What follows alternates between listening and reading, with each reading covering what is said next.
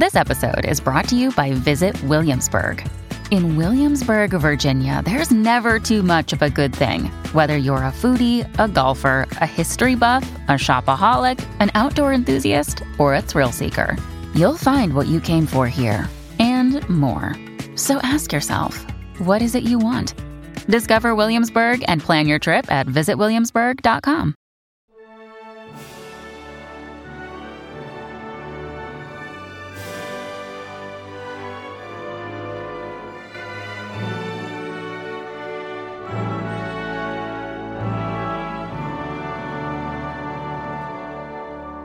Crioso, and welcome back to the Welsh History Podcast. My name is Jonathan, and this week, episode 170, Such Miserable Huts. Last time we spoke of the economy and society in Wales during this period of early modern Europe. This was a time where major leaps forward were being made in exploration, in production, and in warfare, which were measuring against the day-to-day living of the majority of the population. Among that change in existence are the changes that come from how people lived in their daily lives and how their families would become defined during this period. Families during this era are changing from previous notions of extended families, of elders controlling and running how a family works, how it's treated, and the basic day-to-day of how everyone is brought up and dealt with as family units changes dramatically during this period. Over the Tudor and Stuart monarchs, life of the family becomes much more focused on what we would consider now the nuclear family. Life now revolved around parents and children, until such time as the children went off to create families of their own. This certainly would have had similarities to today. Illness, and we'll talk about that in further detail later, had created situations where families were smaller, and the amounts of children living to adulthood across Europe in this period meant that families would largely consist of 2 to 4 children that would survive past youth. The main living place for most of the population was not the brick Tudor-style homes with their combination of fashionable chimneys, many rooms and halls, and brick everywhere. The reality for most of the people in Wales was described by T.C. Smoot in commenting on the housing in Scotland around the same time, saying that the houses of the poor were such miserable huts as never eye beheld, men, women, and children pigged together in poor mouseholds of mud, heath, and some such like matter. Welsh cottages were not formally designed. Obviously, they were made for and to be used by those that needed them, but they were done in ways that they might have windows, they might not. They might have basic outside access, and even the place where you put your door would change depending on where you lived in the country. Be it the front, the side, all of those kind of things would change culturally. These clom cottages became standard for housing in later periods of the 17th century. We have evidence of them certainly from then. Clom is a Nordic word meaning from earth or from mud. The building would start with low foundations of stone, and then layers of mud, clay, and straw would be put down in various layers, creating walls that were between 4 to 5 feet thick, with little more than 5 feet in height, with a thatched roof on top. In Wales, cloms were a mixture of clay and fiber, however. Horsehair and lamb's wool were often mixed in as well. The roof was thatched with wheat and straw, with a base coat of gorse and turf. This creation and addition of animal wool and hair would then help with the overall insulation of the house, but also had the side effect, apparently, in some cases, of leaving the house looking a little furry. Then the outer walls were covered with lime wash to help protect the house from damage from the elements. Oak crux, sometimes taken from broken ships in the bay, or sometimes just from major planks of wood that were lying around. And they would be used to help create the roof, to both keep it together and to act as a frame for the building. Often these cottages would also include a wooden loft where the family would sleep, and likely the elevation would help with warmth in colder days due to the rising heat from the hearth, and also to keep the rain and other things that would probably slide into the building from necessarily getting into everything. Due to their construction style and eventual construction changes during the Industrial Revolution, most of these houses would fall into disuse and would, over time, easily fall into ruin, joining back with the ground that they came from. And various portions of the house would, of course, fall to pieces over the time period. There was many notations about people who ended up living with their roof ripped off or having basically decomposed around this person, and them just living in the elements, depending on how rich or elderly the person was. Some of these problems would be continual for them. Few examples of these buildings remain in Wales because, of course, of this problem with them decomposing so relatively easily. And even though they were common for a very long time, you can only see some that have been rebuilt and restructured now. Most of the poor would have little furnishings or household goods. Most of their dishes were wooden, showing how even in this period, very few clay pots, plates, or anything else made of like a porcelain were used by the poor. They were typically only by those that could afford to A, have them, but B, also afford to replace them should they break. Obviously with wood, it's a whole lot easier to replace a wooden cup or bowl if you could find local sources for it than to try and recreate some sort of clay bowl or pot, or the more complex and more difficult version of porcelain, which would come into vogue with the rich over this period. And obviously, if a wooden cup or bowl was broken, it wasn't the hardship that the other would be. Sleeping arrangements were typically on straw beds, beds being a loose term because in some situations it was straw on a floor or just on, elevated planks. So you ended up with a situation where that straw would become littered across the floor of the house. It would then carry, and anything that you brought in from outside would get all over it. Obviously, bugs and other things would get in there and corrupt both them and the person sleeping on them. And obviously, there wasn't necessarily, like I said, beds, so there wasn't necessarily...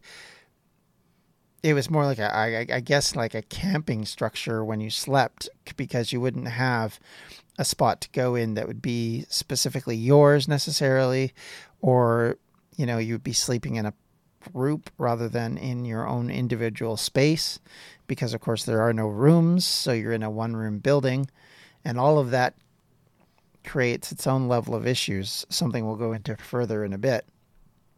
Typically what poor people did to have and create something worth passing on would either be animals or tools for their trades, or in some cases metal pots or pans that may have been kicking around. Either they've acquired through some reason or means, or likely they were passed down from previous generations.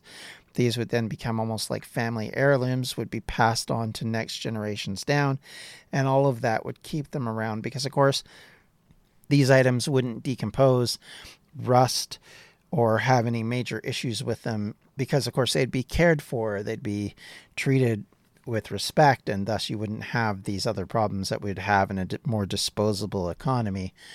And like I said, most of these would then get passed on to later relatives until such time as they did actually just wear out. If you're like me and eating healthy is a bit of a problem, let me bend your ear a little bit to eat stress-free this spring with Factor's delicious, ready-to-eat meals. Every fresh, never-frozen meal is chef-crafted, dietitian-approved, and ready to eat in just 2 minutes. Choose from a weekly menu of 35 options, including popular options like Calorie Smart, keto, protein plus, or vegan and veggies. Also, discover more than 60 add-ons every week, like breakfasts, on-the-go lunch, snacks, and beverages to help you stay fueled and feel good all day long. What are you waiting for? Get started today and fuel up for your springtime goals. Get chef-prepared meals on the table in 2 minutes with Factor's ready-to-eat meals, so you can get back to doing what you love this spring. Also, if you're looking for gourmet meals, try meals that feature premium ingredients like filet mignon, shrimp, truffle butter, broccolini, and asparagus. We're celebrating Earth Day all month long. Look out for the Earth Month Eats badge on the menu for our lowest carbon footprint meals. Head to factormeals.com/WelshHistoryPod50 and use the code WelshHistoryPod50 to get 50% off your first month plus 20% off your next month.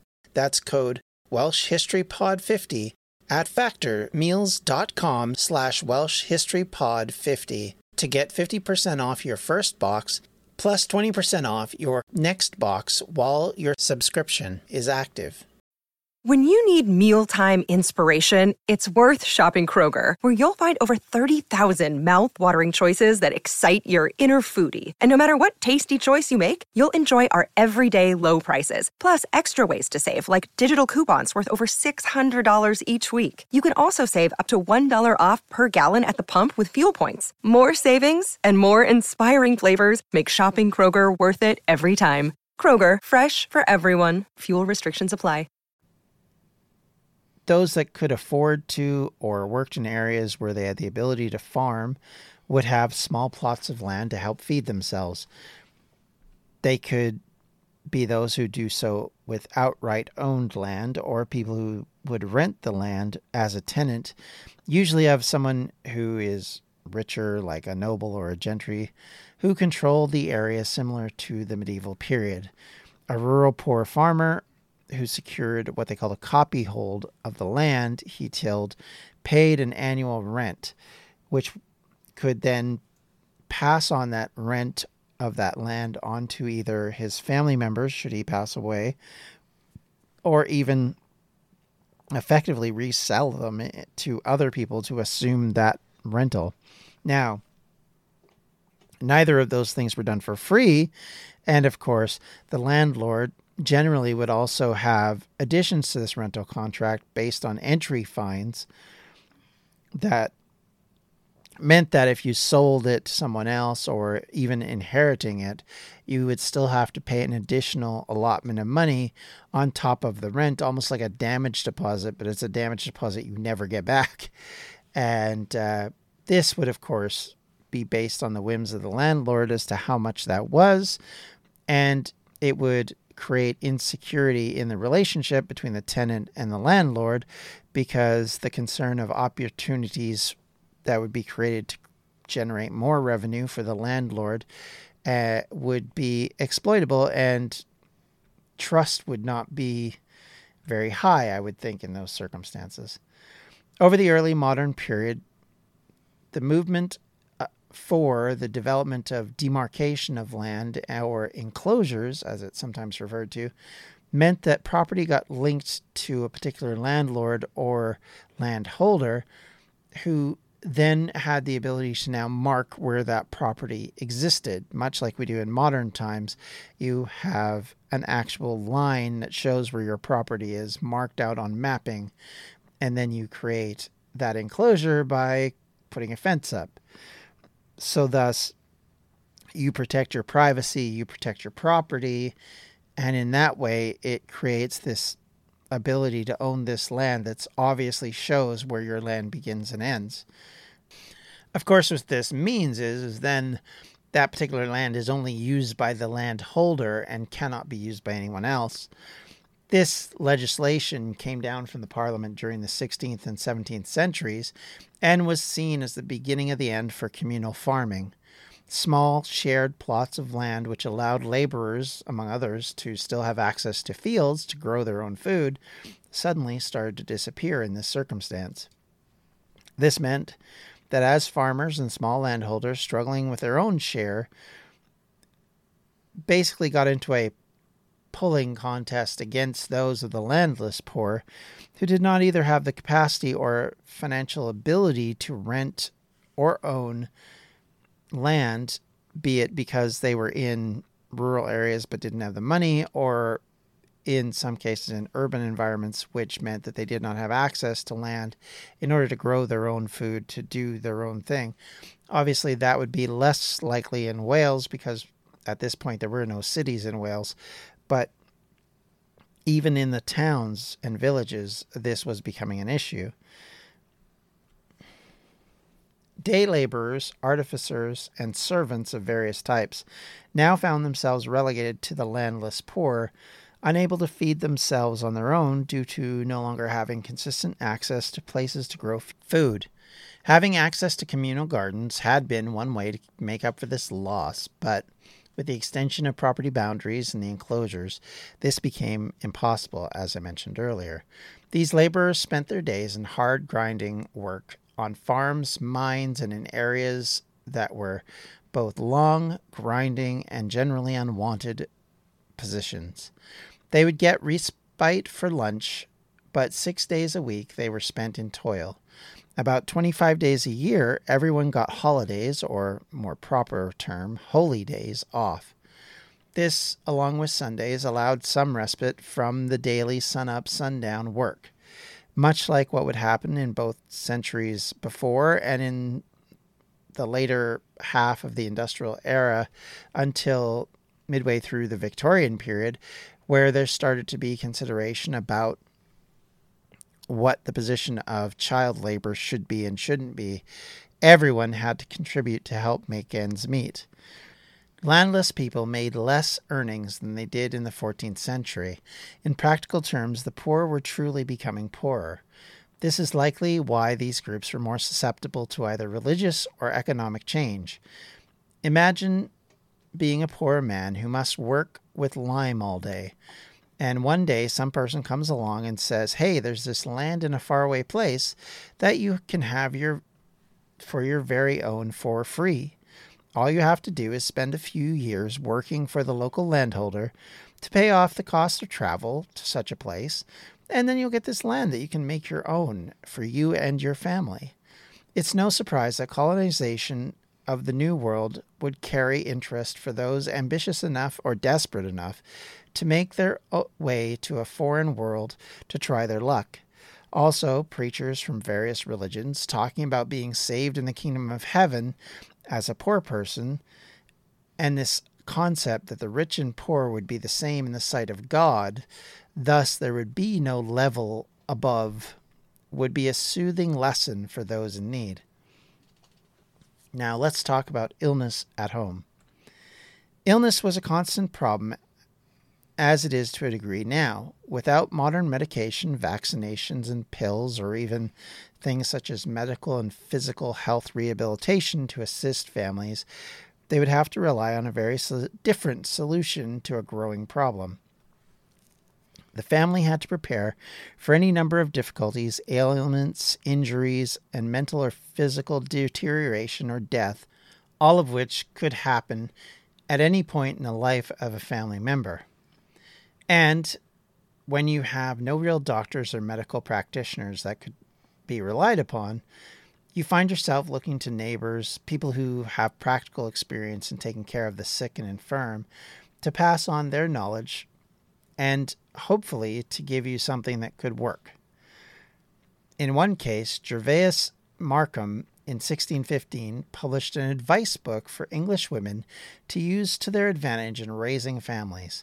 He thought women specifically, obviously of a certain class, would have the education to read his books and so should take in his instructions. He begins not only with the instruction for inward virtues of the mind, but also for the general knowledges, both in physique and surgery, with plain approved medicines for health of the household, and also the extraction of excellent oils for these purposes. Physic was considered by Markham to be one of the most principal virtues which doth belong to our English housewife. Accordingly, it was necessary for her to have a physical kind of knowledge. It was important then to know, in quotes, how to administer many wholesome receipts or medicines for the good of their healths, as well to prevent the first occasion of sickness, as to take away the effects and evil of the same when it hath made seizure of the body. Illness in this era is very similar to previous ones. It was not just a physical one, but also a spiritual one. If you were sick in body, it likely meant you were sick in mind and spirit as well. He would include not only just instructions, but also recipes for various types of remedies to stave off various types of illnesses. Obviously, the poorer you are in life, the more likely it was you would suffer from ailments and death. And also, as mentioned in previous episodes, the less likely that you were literate, thus you couldn't read this grandiose instruction book to help you get to grips on how to deal with illnesses. Epidemics, poor harvest, would lead, of course, to starvation, and inflation created worsening living conditions. The houses that most of the poor lived in were cold, dark, damp, and liable to have 6 or 7 people living in close confines in a single room. Disease would then spread through the animals and the straw that acted as their beds. They would then become infested with lice and other insects that would pass on all of these various diseases. And of course, clean drinking water and proper sanitation was not the norm in this era. In urban towns, the state of sanitation would become so bad that the Cardiff government legislated the removal of dunghills outside of houses, which of course leads to questions of a different sort as to why they were there in the first place.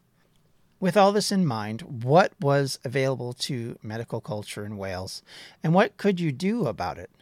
In a rural and conservative Wales, it is largely dependent upon your religious beliefs, your network of people you have contact with, and who you talk to, and how educated you were in how you would end up dealing with these things. There was no formal physician training in Wales at this period of time, as that would not even happen until the 19th century, when universities expanded into Wales for the first time.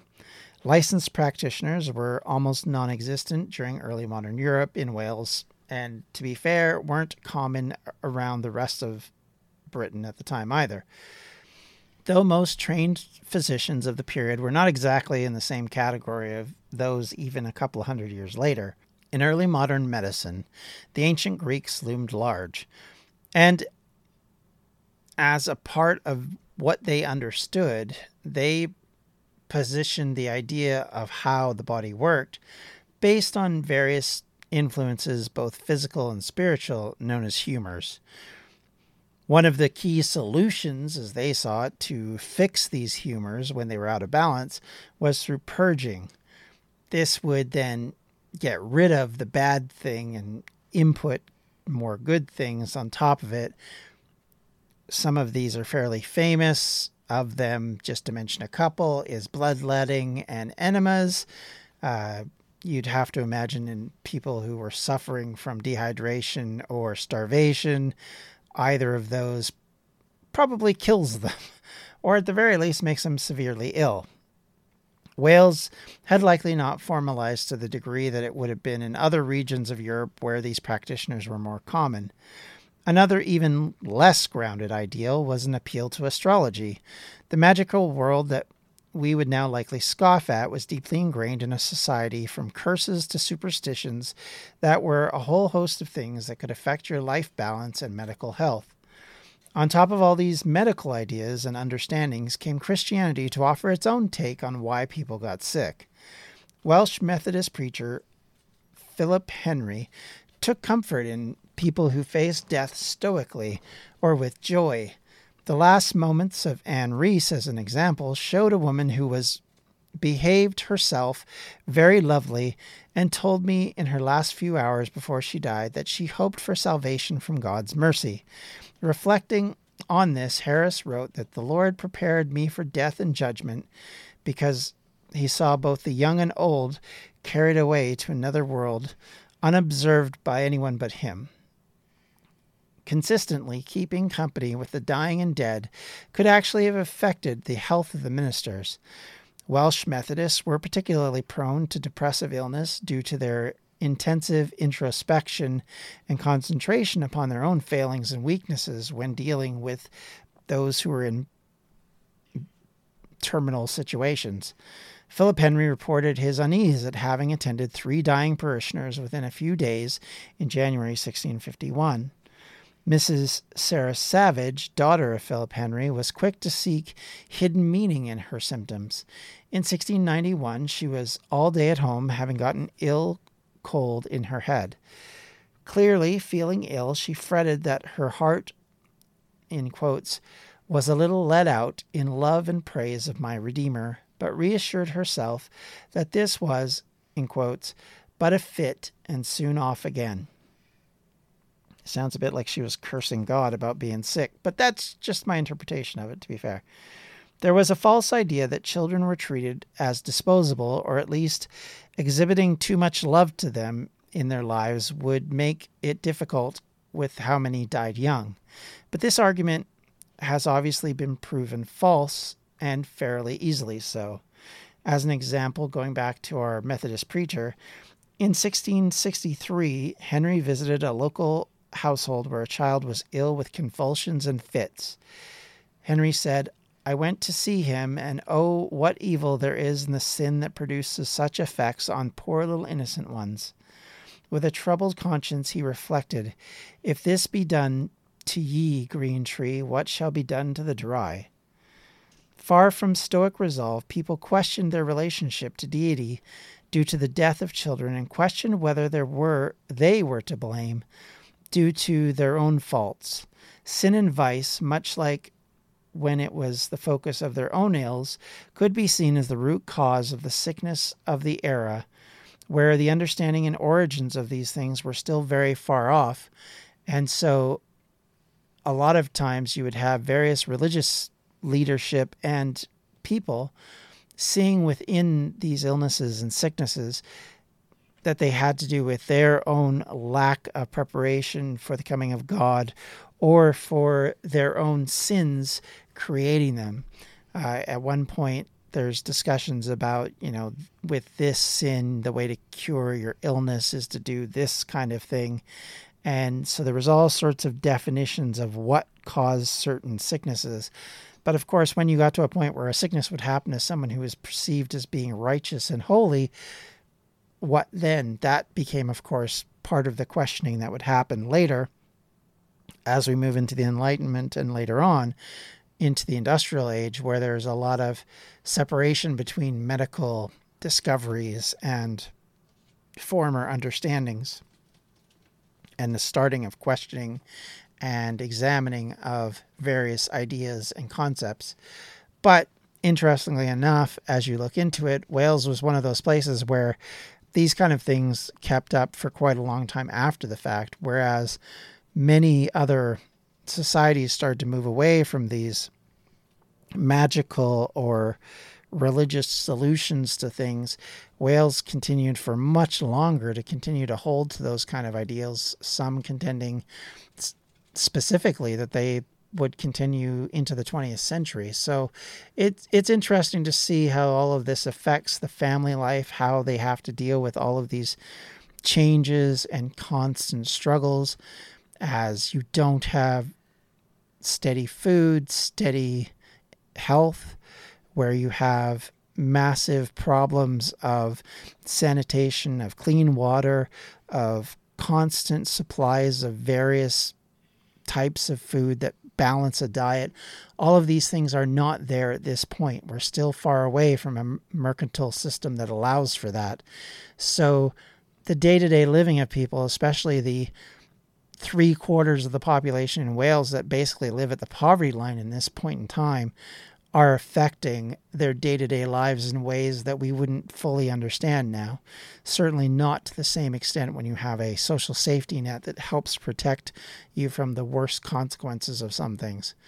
And with that, if you would like to speak to me or talk to me any further, have any questions, comments, or concerns, you can always reach me at Welsh History Podcast welshhistorypodcast@gmail.com, or you can talk to me on Twitter at Welsh History Pod, or on Facebook at facebook.com/Welsh History Podcast.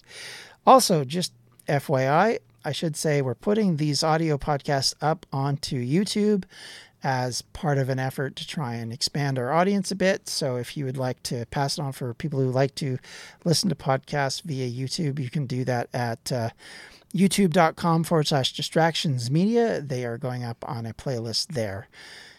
And with all that, one other thing I should add is I'd like to thank all of those of you who are my patrons who help to fund this research project that we are doing. And I hope that I am continuing to offer you guys something that you have value from. And I look forward to talking to you all again next time. Until then, take care. Have a great day. Goodbye. This has been a Distractions Media production, and for everything we do, check out distractionsmedia.com. Coming up on 5 Minute News, I'm Anthony Davis. You might think it's partisan because maybe it's critical of one side or the other, but it's not. It's just the truth. And I think that's also something that's kind of unusual for Americans listening to the radio or to podcasts, because the news landscape in the States has been so partisan for so many decades. So 5 Minute News is verified, truthful, independent, unbiased, and essential world news daily.